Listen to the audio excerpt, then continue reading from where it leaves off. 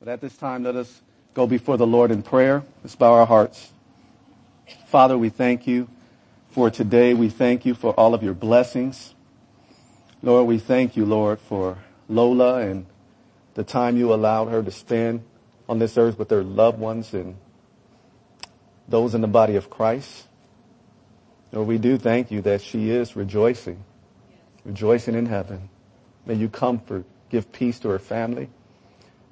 May you use this situation for your glory.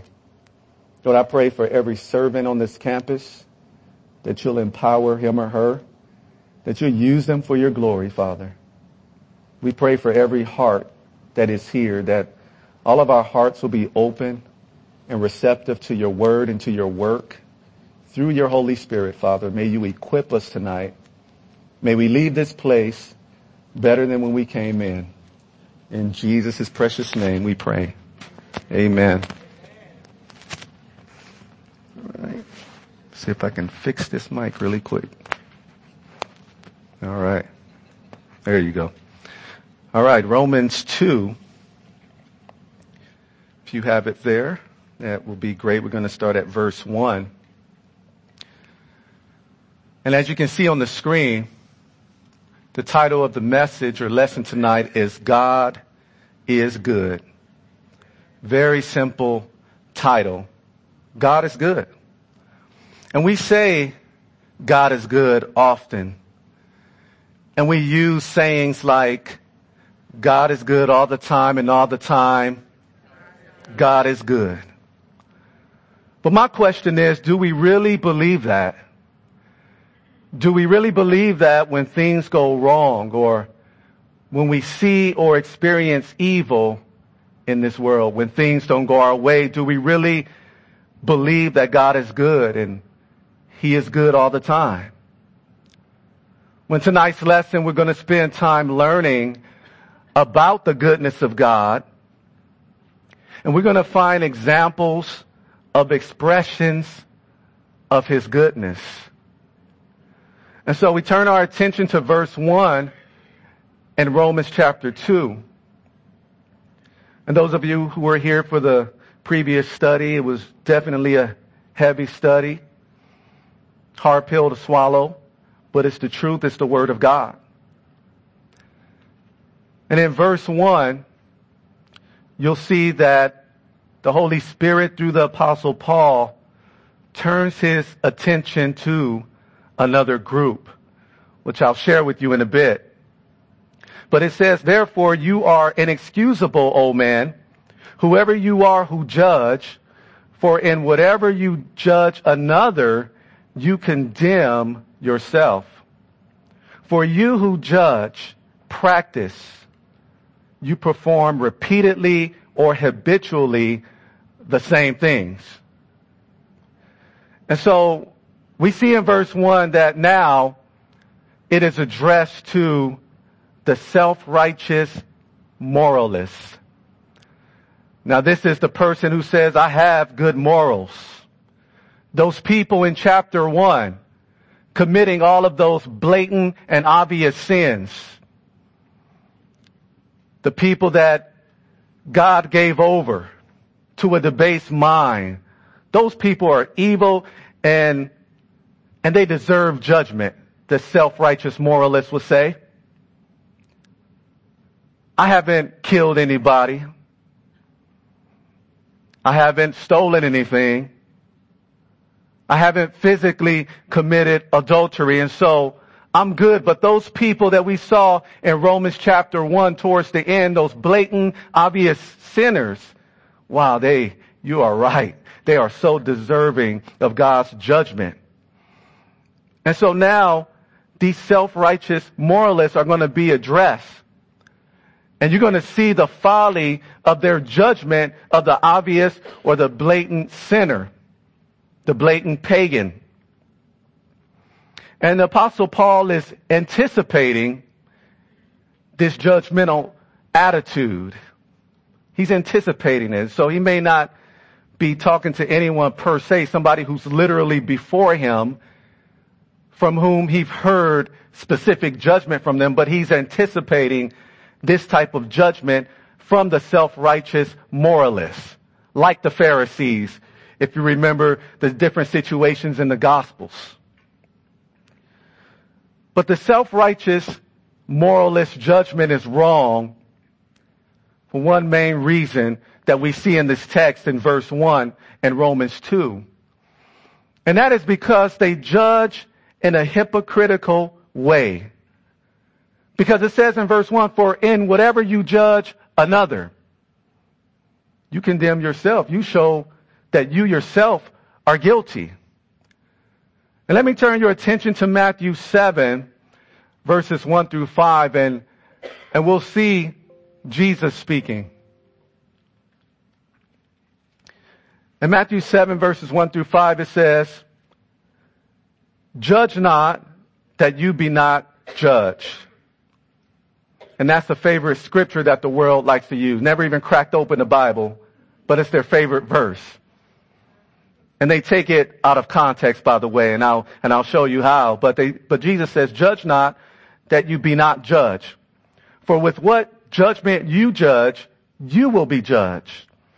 And with the measure you use, it will be measured back to you. And why do you look at the speck or the splinter or maybe even sawdust in your brother's eye, but do not consider the plank, this long, heavy piece of wood, this 2x4 in your own eye? Or how can you say to your brother, let me remove the speck from your eye, and look, a plank is in your own eye? A comical scene about a serious topic. And Jesus in verse 5 says, hypocrite, first remove the plank from your own eye, and then you will see clearly to remove the speck from your brother's eye. And so these self-righteous moralists who are being addressed in Romans 2, they're actually practicing the same sins that the blatant sinner, the obvious sinner, is practicing, but it's in a different package. No, they may not be committing physical fornication or adultery, but Jesus showed people that, hey, the law is not just about what you do outwardly, but it's about the heart. And so no, these self-righteous moralists, they may not be doing any blatant sin on the outside, and they may be judging the blatant, obvious pagan sinner from chapter 1 for their adultery, their physical, literal adultery. But Jesus pointed to something in Matthew 5:28. He says, but I say to you that whoever looks at a woman to lust for her has already committed adultery with her in his heart. And so the self-righteous moralists, in judging that blatant sinner for physical adultery, they don't realize that they're doing the same thing when they lust after another woman in their hearts. And Jesus pointed to that. And so the scriptures tell us that the law is spiritual. It's not just about outward things. Oh, I didn't do this outward sin, so I must be okay. And Jesus addressed that. He talked about the Pharisees who were like whitewashed tombs on the outside. That tomb was whitewashed. It looked clean. It was visible. But on the inside of that tomb, it was dead man's bones. And so is every self-righteous moralist. The one who tries to earn his way or her way to heaven through religion or by way of keeping a set of rules. On the outside, they may look good, but on the inside is death. And Jesus taught that. And so, yes, they are condemning these blatant sinners, but hey, they're actually condemning themselves as well. And so, the first thing that's wrong about their judgment is they judge in a hypocritical way. The second way is that they judge with an attitude of pride, looking down on everyone else. Well, I'm better than them, but what's going on here is that they are comparing themselves to other men instead of God's standards. Well, you can compare yourself to other people as long as you want to. Oh, I'm doing better than them. I'm not doing as bad as they are. Oh, they stole thousands of dollars. Oh, but what about you? How about in your heart there is covetousness? Covetousness, of course, would lead to stealing. That is the heart of the matter when it comes to stealing.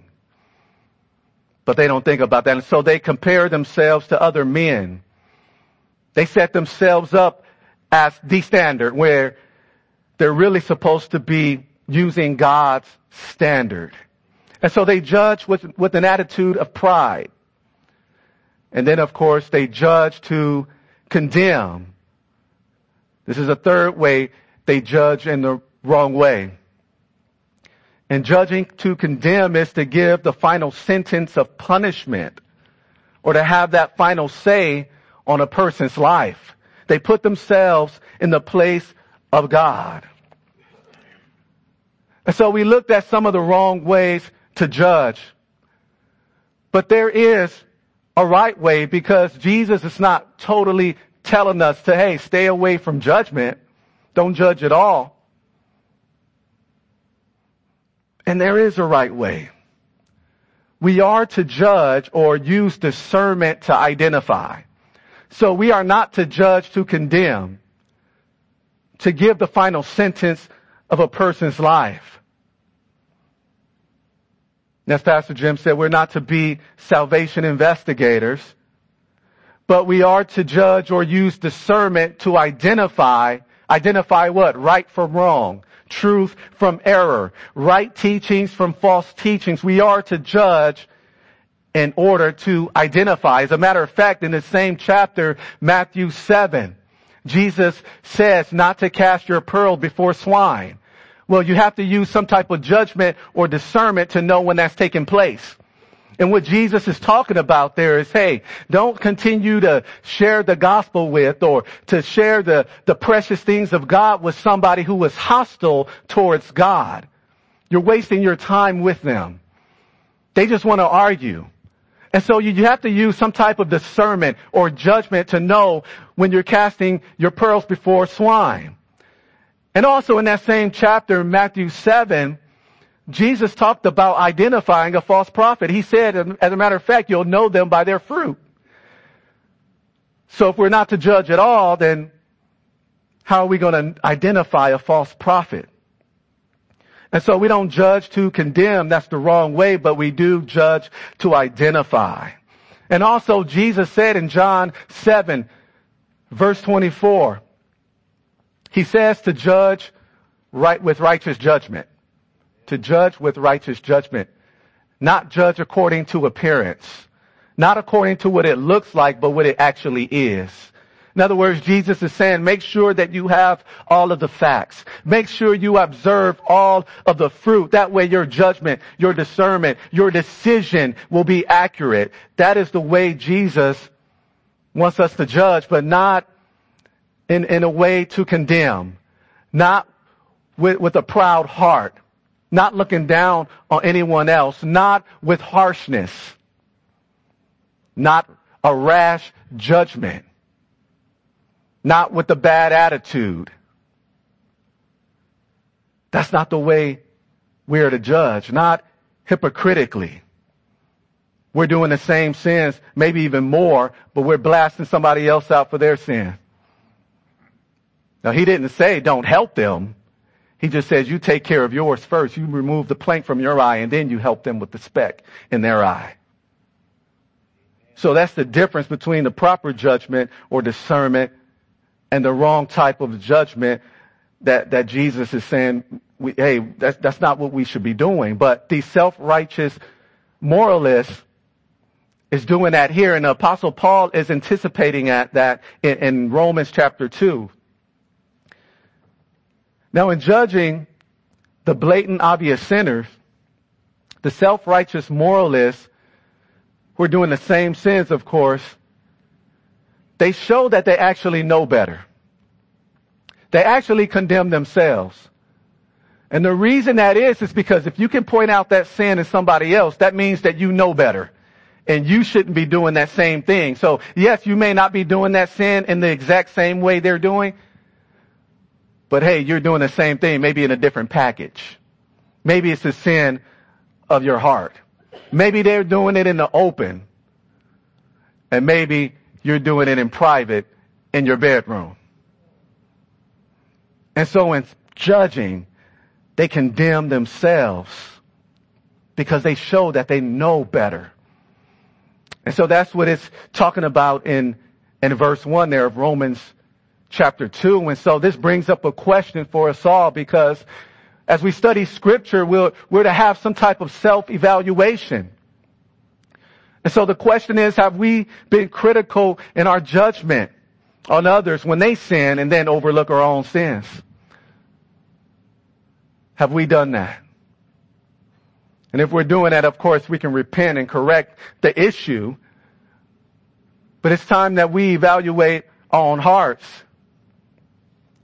But we know in verse 2 that the judgment of God is according to truth against those who practice such things.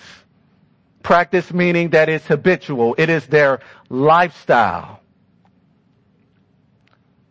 And so as we go through this study, what we're going to do is pick up on certain facts about God's judgment. So we're going to observe some things. And the first thing I observe about the judgment of God, and this of course is in opposition to man's judgment, which is not always good. But the first fact is that God's judgment is without hypocrisy. It is without hypocrisy. It says he judges according to truth. Number two, second observation about the judgment of God is that it's based on all of the facts. He knows all of the details. All of the details. And he's always accurate. In verse 3 it says, "And do you think this, O man, you who judge those practicing such things and doing the same?" So self-righteous moralists, you who judge the pagan, the blatant sinner in Romans chapter 1, and you're doing the same thing, by the way, do you think, self-righteous man or woman, that you will escape the judgment of God? Yeah, we know that the blatant sinner, the one who willingly rejects the light they receive in creation, that there is proof of God. We know God, just handed them over, turned them over, gave them over to a debased mind, a corrupt mind. Hey, that's what you want to do. You keep rejecting me, I'll turn you over. So they're doing what they want to do, all kinds of sin. We know judgment is coming upon them, but self-righteous moralists, guess what? Person who's trying to be religious and earn his or her way into heaven or into God's graces, guess what? Do you think that you'll escape the judgment of God? And so this points to a third observation I made about the judgment of God. And that third observation is that no one will escape God's judgment. No one will escape his judgment. And that's the third observation. Verses 4 through 6, it says, "Or do you despise the riches of his goodness, forbearance, or restraint? Do you despise his long suffering, not knowing that the goodness of God leads you to repentance? But in accordance with your hardness and your impenitent or unrepentant heart, you are treasuring up for yourself wrath in the day of wrath and revelation of the righteous judgment of God, who will give to each one according to his deeds." And so in those verses we see a fourth fact, a fourth observation of God's judgment. And that is, each person's works will be examined by God. And the works will determine the degree of punishment in hell. Not the length. Hell is for eternity. Because as long as God lives, which is for eternity, that's how long sin has to stay apart from him. So the hell they get, the unbeliever who dies without Christ, the hell they get is for eternity, but the degree of punishment is based upon their works. And so that's why you see in the book of Revelation, chapter 20, you see that the book of life was open. And of course, the unbeliever is not in the book of life. And that's what it shows. But then notice that other books were open. And those books contain the works. And the works determine the degree of punishment in hell for the unbeliever. And so notice what it says in those verses I just read in verses 4 through 6. Notice what it says. It says, but in accordance with your hardness and your impenitent heart in verse 5, you are treasuring up, you're storing up for yourself wrath in the day of wrath and revelation. You're building up punishment as you continue to reject God. So the question for all of us who are in this place is, are you storing up wrath or rewards? Are you storing up wrath, punishment, or rewards? Person, of course, who's an unbeliever is storing up wrath. The more and more they reject God, they stiff-arm God. But the believer has an opportunity to gain rewards. Now, this is after salvation. Works do not count before salvation, but after salvation. If the works are done with a pure motive and in a way that God is pleased with, if we are faithful, then we can start treasuring up rewards. And so that's why I posed that question to you.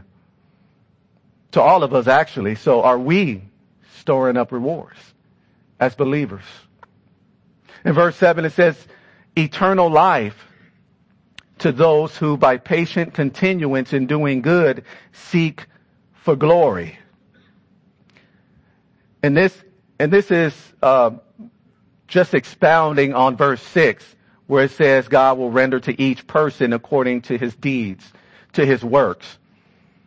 And so he'll give eternal life to those who by patient continuance in doing good seek for glory. That is the glorious condition of blessedness in heaven. And also those who seek for honor, that is honor from God, and immortality, never die. But to those in verse 8 who are self-seeking and do not obey the truth, but obey unrighteousness, what's in store for them? Indignation or anger and wrath, tribulation, that is affliction or suffering, and anguish, which is distress, on every soul of man who does evil, of the Jew first and also of the Greek.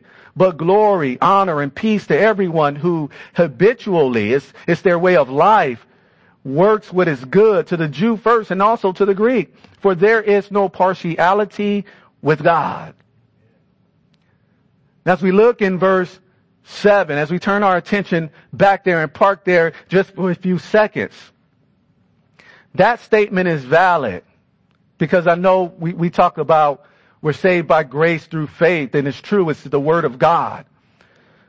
But what it's talking about here, where it says eternal life to those who by patient continuance in doing good, it's not talking about a works-based salvation. In other words, people working to earn salvation.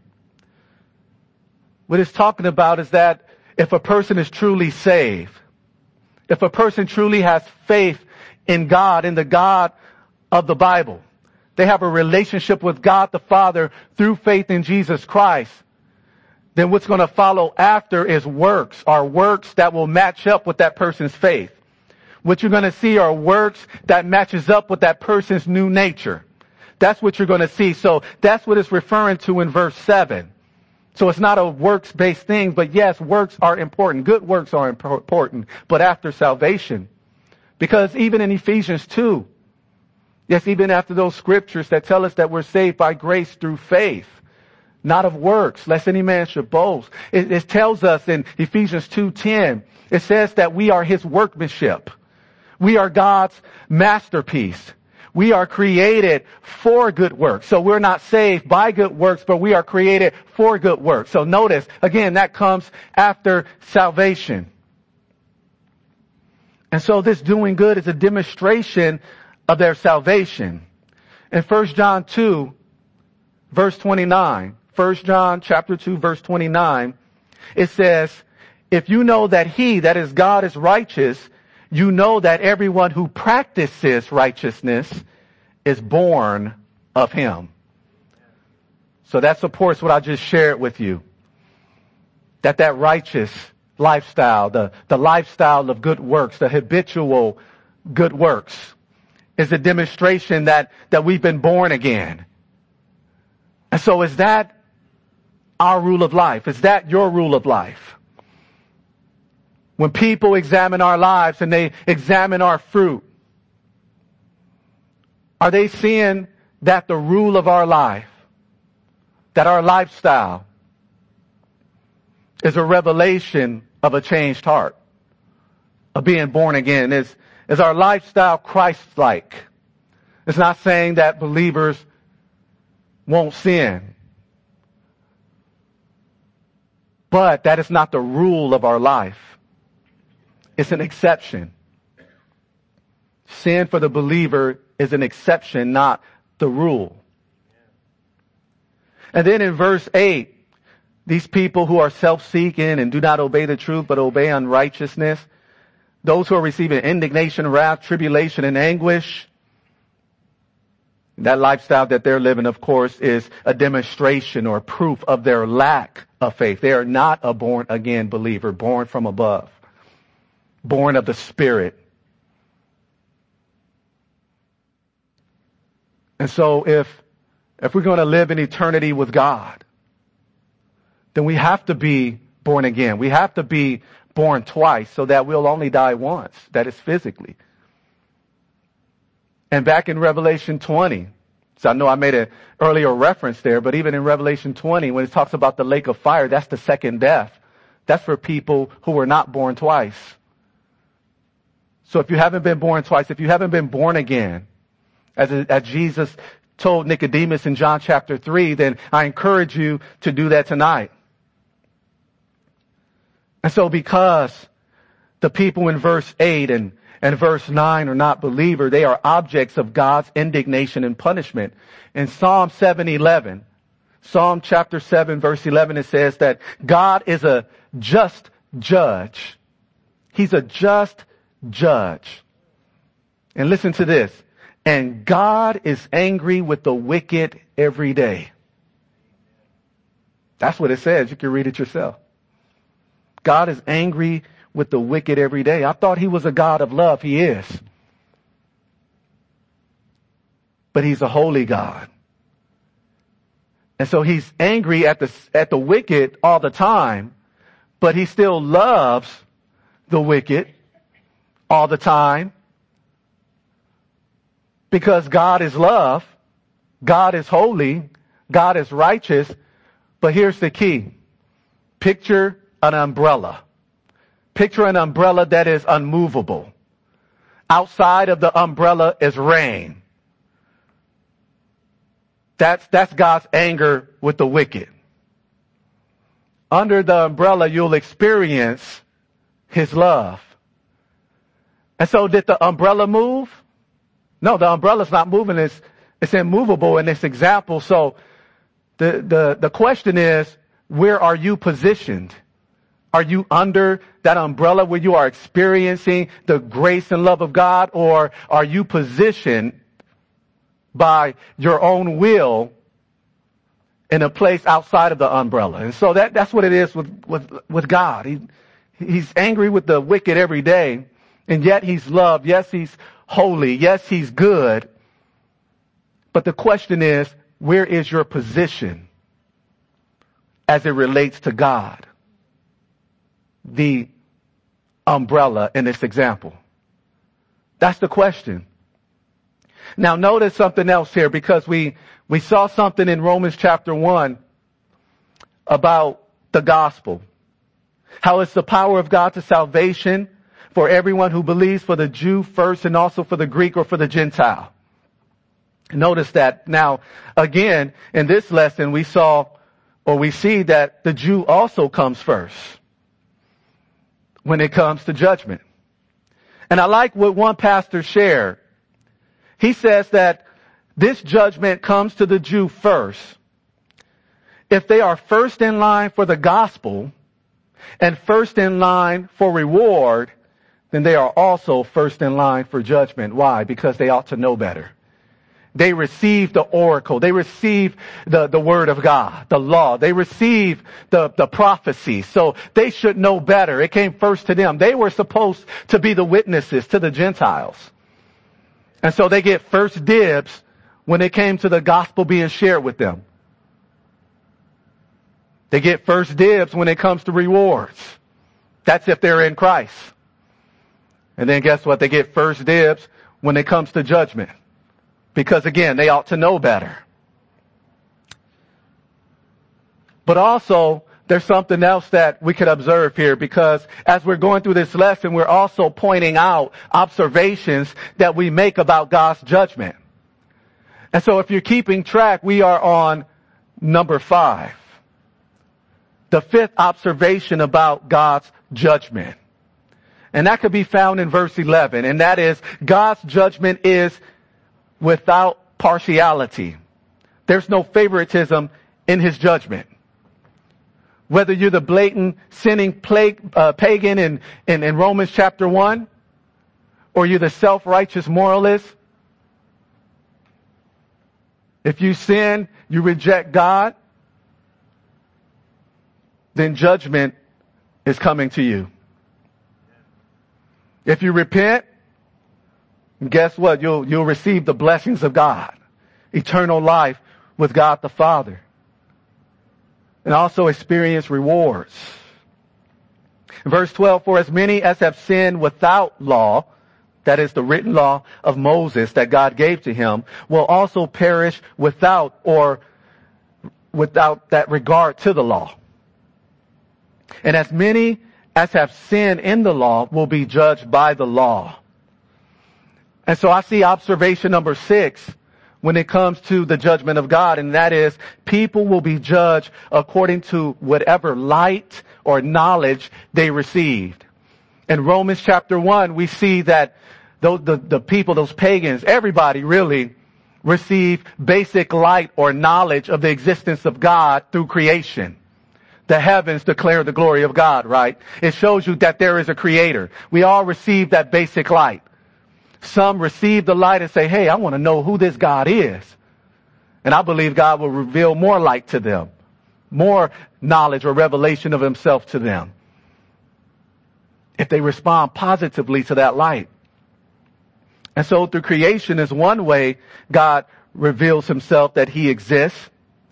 But here in verse 12, notice that there are some who never heard of or read the law of Moses as the Jews have.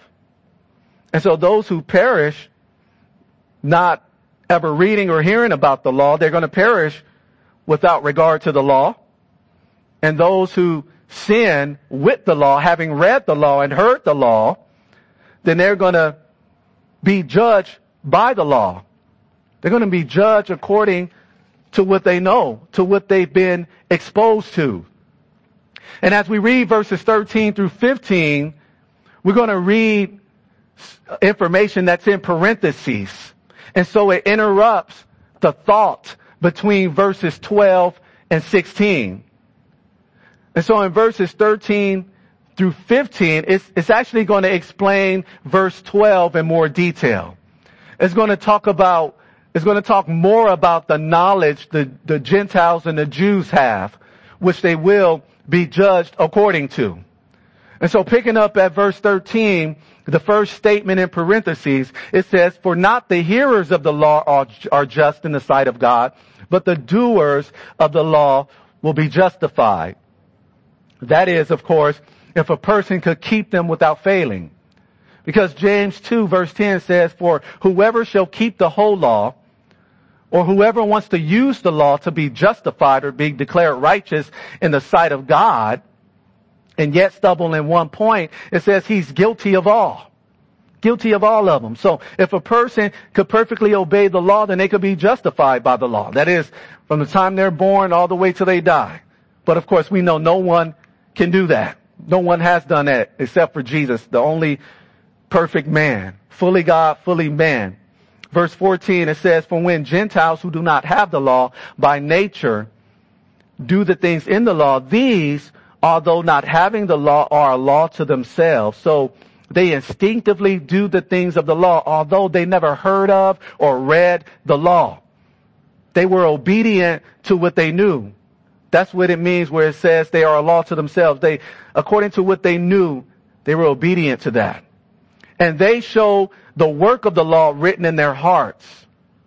In other words, they show that the essential requirements of the law is written in their hearts. Or whatever the law was designed to do, which was to show the difference between right and wrong, that work of the law was written in their hearts. And there's evidence of that in that Gentile who never read or heard of the law. There's evidence of that the work of the law is written in their hearts. And that evidence is their conscience. And their conscience is that inner sense or regulator of right and wrong. And their conscience also bearing witness. And between themselves, their thoughts accuse them or tell them they did wrong, or else excuse them or defending them. And so we see that the Jews here had the law of Moses. But how did they respond to the law? Did they respond in a positive way to it? Did that allow them to get closer to God? No, they didn't respond the right way to the law. They still sin. Knowing the law, they still sin. So they'll be judged according to the law. And then the Gentiles, having never read it, or some of them having never read it or heard it, they are not excused. They still sin. In what way? Because they violate their conscience. They maybe never have read the written law, but God has given to every human being a conscience, a basic sense of right and wrong, which is proof that the work of the law is written in their hearts. And so they too are guilty before a holy God. And so when people don't obey what they know is right, whether it's through the law, reading the law, or their conscience, then it is sin. Either way, they violate something. The law or conscience. Whatever revelation they receive, they violate it. So it's sin. And therefore, there's no excuse for them to get out of judgment from a holy God. And ultimately, if we get down to it, there's no one who has perfectly obeyed the law. There's no one who has perfectly obeyed or not violated our conscience. And that's why we need grace. That's why we need God's unearned, unmerited favor, something we can't buy, something we can't earn. That's why we needed Jesus to die in our place. Because this is a debt that we can never pay off on our own. We can never pay it off on our own. And so people, if they would respond to that light they receive, whether through creation or the written law or their conscience, if they would respond in the positive way to it, not violate it, then, as I mentioned earlier, I do believe God would give them more light. God is not going to hide himself from somebody who's truly seeking him. In Jeremiah 29:13, in context, he's talking to Israel. But we can apply this to us.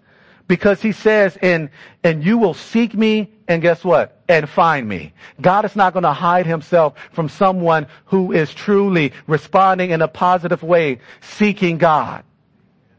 Seeking him through whatever light he reveals to them. And you will seek me and find me when you search for me with all your heart. And in verse 16, as I mentioned, this is actually a continuation of verse 12, 13 through 15 again, parentheses. So just so you can see the connection between 12 and 16, I'll read 12 again. For as many as have sinned without law will also perish without law, and as many as have sinned in the law will be judged by the law. Skips to 16. In the day when God will judge the secrets of men by or through Jesus Christ according to my gospel. And so here I see observation 7 when it comes to the judgment of God.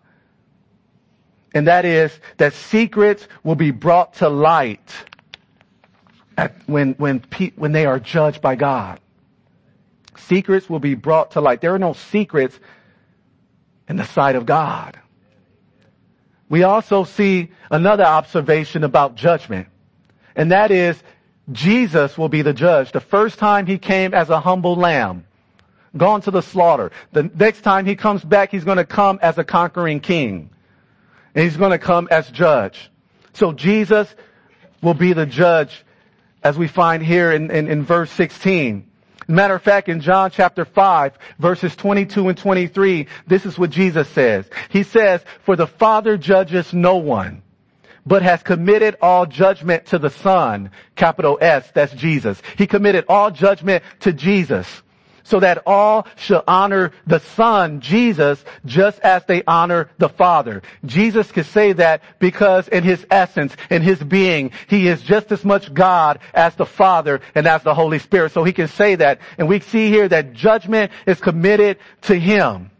He who does not honor the Son does not honor the Father who sent him. Jesus is going to judge. And so there's 8 facts or observation there as we studied this lesson that we see about God's judgment. And we can see that it's very different from the judgment of any man, and specifically the self-righteous moralist that we're talking about that's being addressed in the lesson tonight. And even in judgment, by the way, just to get back to the title of the message, even in judgment, God is good. It means that he is of a favorable character, or he has the tendency to be kind or act in kindness. Even in judgment, he is good. And this is how God is. And we know that because the Word of God, the Bible, tells us. In Psalm 34:8, it says, "Oh, taste and see that the Lord is good." And it tells us that blessed or happy is the man or woman, anybody who trusts in him. Taste and see that the Lord is good. We know God is good because that's how he revealed himself to be. And if he reveals himself to be a certain way, then we need to take heed. We need to receive that. And since he does not change, then we can infer, we can come to the conclusion that this is always the way he is. The scriptures tell us that God does not change. He changes not. Jesus Christ is the same yesterday, today, and forever. He is an unchanging God. And if he was good in Psalm chapter 34, then he is still good today, and he will forever be good. But some may disagree with that conclusion that God is good, even though God tells us.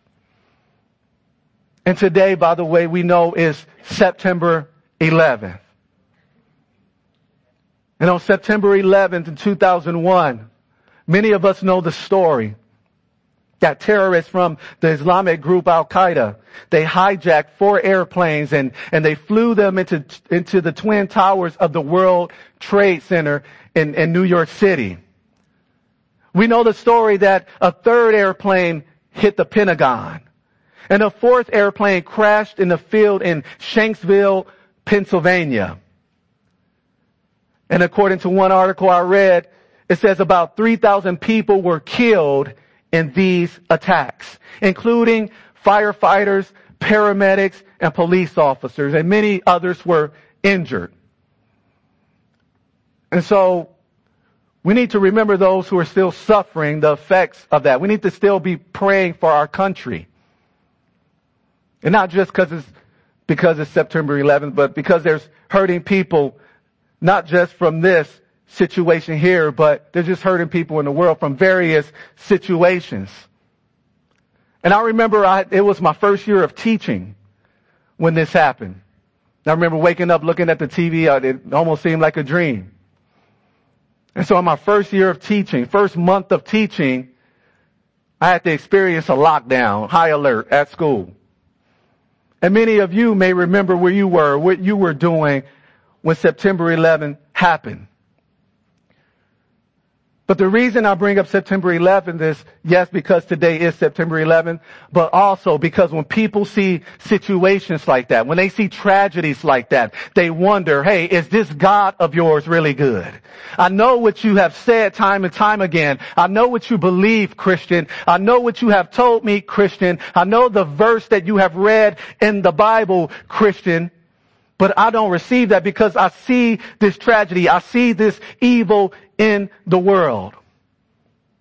And so is God still good when tragedies like this happen? Yes, He is good. And many of you have answered that in your minds when I posed that question to you. But how can we hold on to this thought that God is good even after an event like today? And number one, we can hold on to this thought because we can rely on the Word. We can rely on what God revealed about Himself. And number two, we can still believe that God is good even in the midst of tragedy, even in the midst of something that we don't understand. It's because of the proof of His goodness. And so that brings a question to mind that I'll seek to answer for you tonight. And maybe you know this because I know I have some Bible scholars in here. And so what are some expressions of God's goodness? Number one, as we saw in verse 4, one expression of the goodness of God is His forbearance, His self-restraint. Although we are candidates for judgment, the self-righteous moralist is a candidate for judgment. And He could have wiped them out that quick after one sin. He didn't. Because of His forbearance. That's an expression of the goodness of God. Another expression of the goodness of God is also found in verse 4, and that's because of His long suffering. He patiently endures with our mess. He is patient. We also see that He even warns man of judgment. We even saw that in the lesson from last week in Romans 1. He warns man of judgment. Another expression of the goodness of God. And God is not good because He does good things. He does good things because He's good. These are just expressions of His goodness. We see His goodness in the fact that He would give revelation of Himself to mankind, whether it's through creation or the law or the conscience. We see expressions of His goodness in the fact that He doesn't show any favoritism to anyone. We see God's goodness through the fact that He rewards the good and punishes the evil, no matter who it is. And of course, that's an example of Him not showing favoritism. We serve a good God. This same God expresses His goodness in the fact that He convicts us of sin, gets our attention to get us pointed in the right direction. He doesn't want to see us lost, so He'll convict us. Hey, that's sin. He'll point us to Jesus. He'll even let some of us hit rock bottom so that we can finally look up.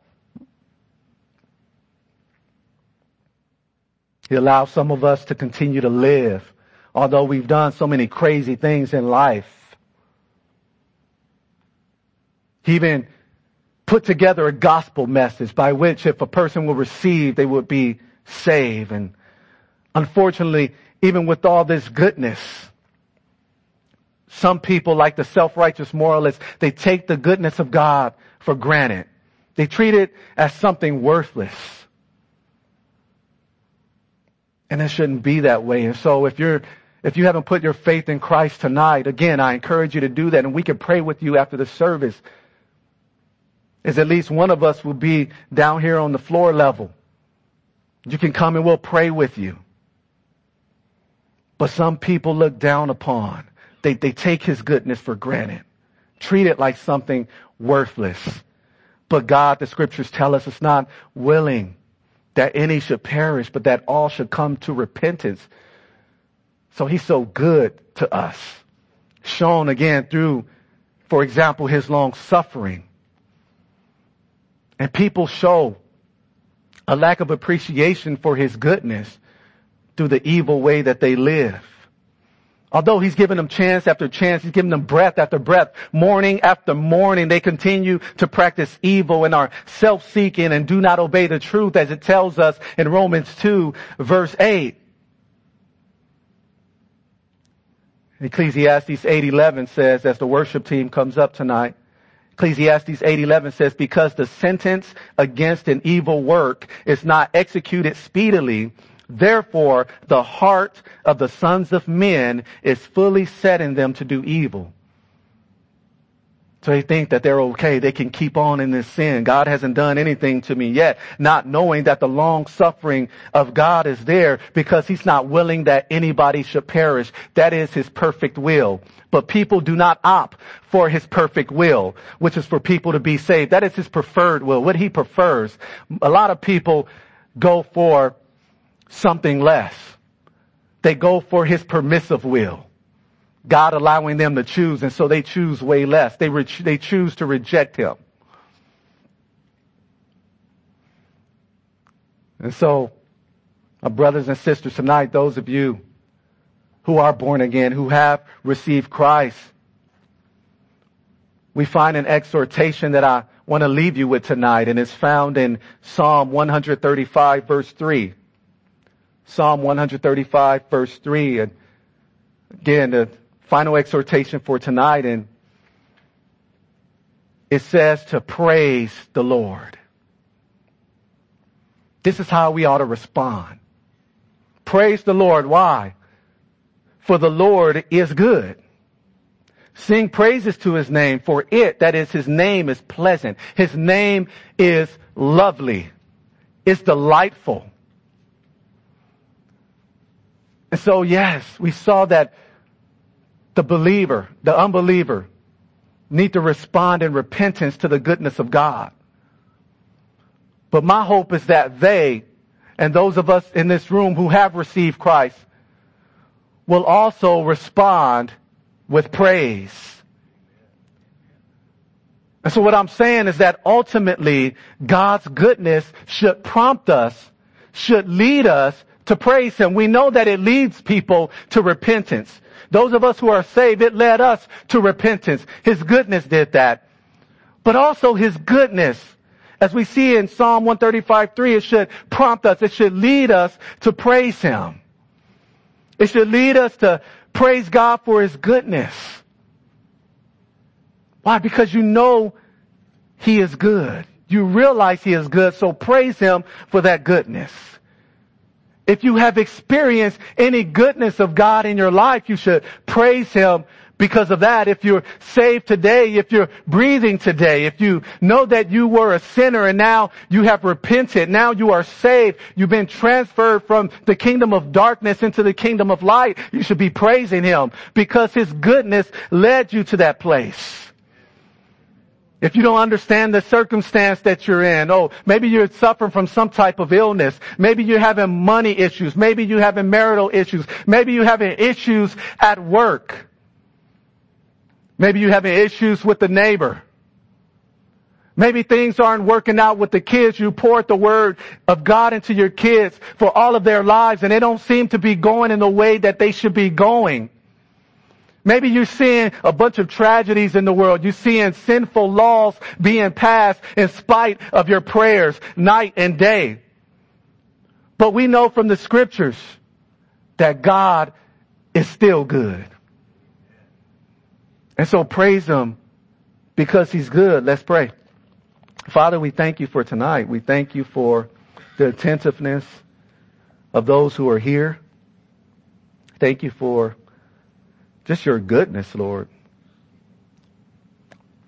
Lord, I believe if we started thanking you for how good you've been to us, I believe we would probably be thanking you all night. And I'm not exaggerating. I pray for anybody who's here who has not made a decision, a real decision to repent and put their faith in Christ. I pray that you would draw them. Draw them through your love. For you sent your only begotten Son to die in our place. Because you wanted to give us an opportunity to spend eternity in heaven with you. And maybe tonight there's somebody here, Lord, whose eyes have gotten off from the fact that you are good, because maybe their mind has been clouded by the disasters and issues going on in the world, in their families, in their life. But I pray, Lord, that your word from tonight will give them that clarity. It will restore that heart of praise. We love you, Lord, and we thank you. In Jesus' name, amen. Thank you all for coming out. Thanks for your attentiveness. It's a pretty lengthy message. Heavy. Well, God bless you on the way back home. God bless you throughout the remainder of the week. Keep each other in prayer. Amen. Thanks again for coming out. God bless you.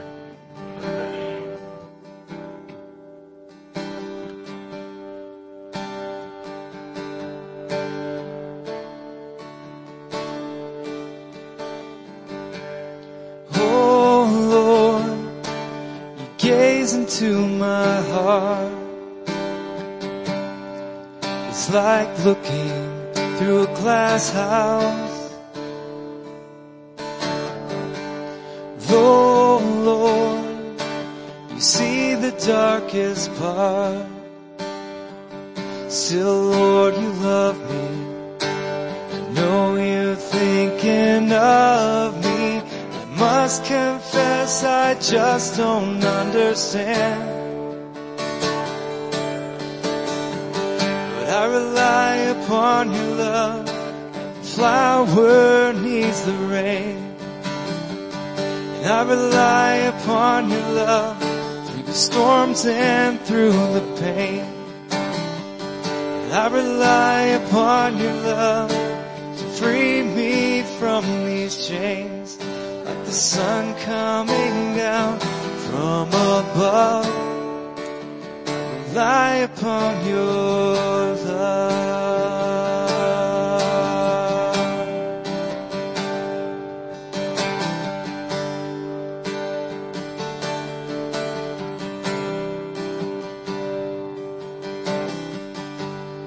Oh Lord, you gaze into my heart.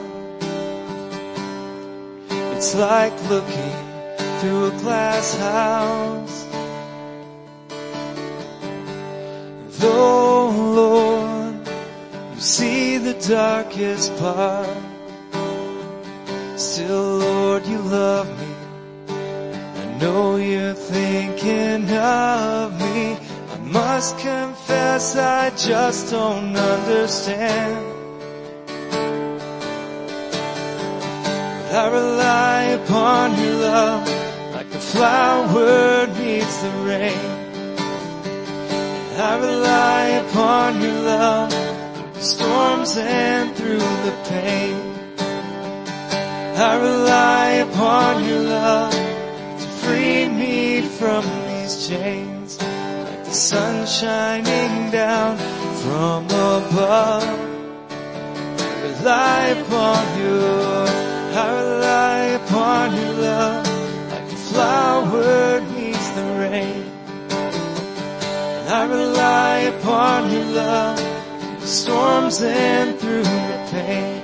And I rely upon your love to free me from these chains.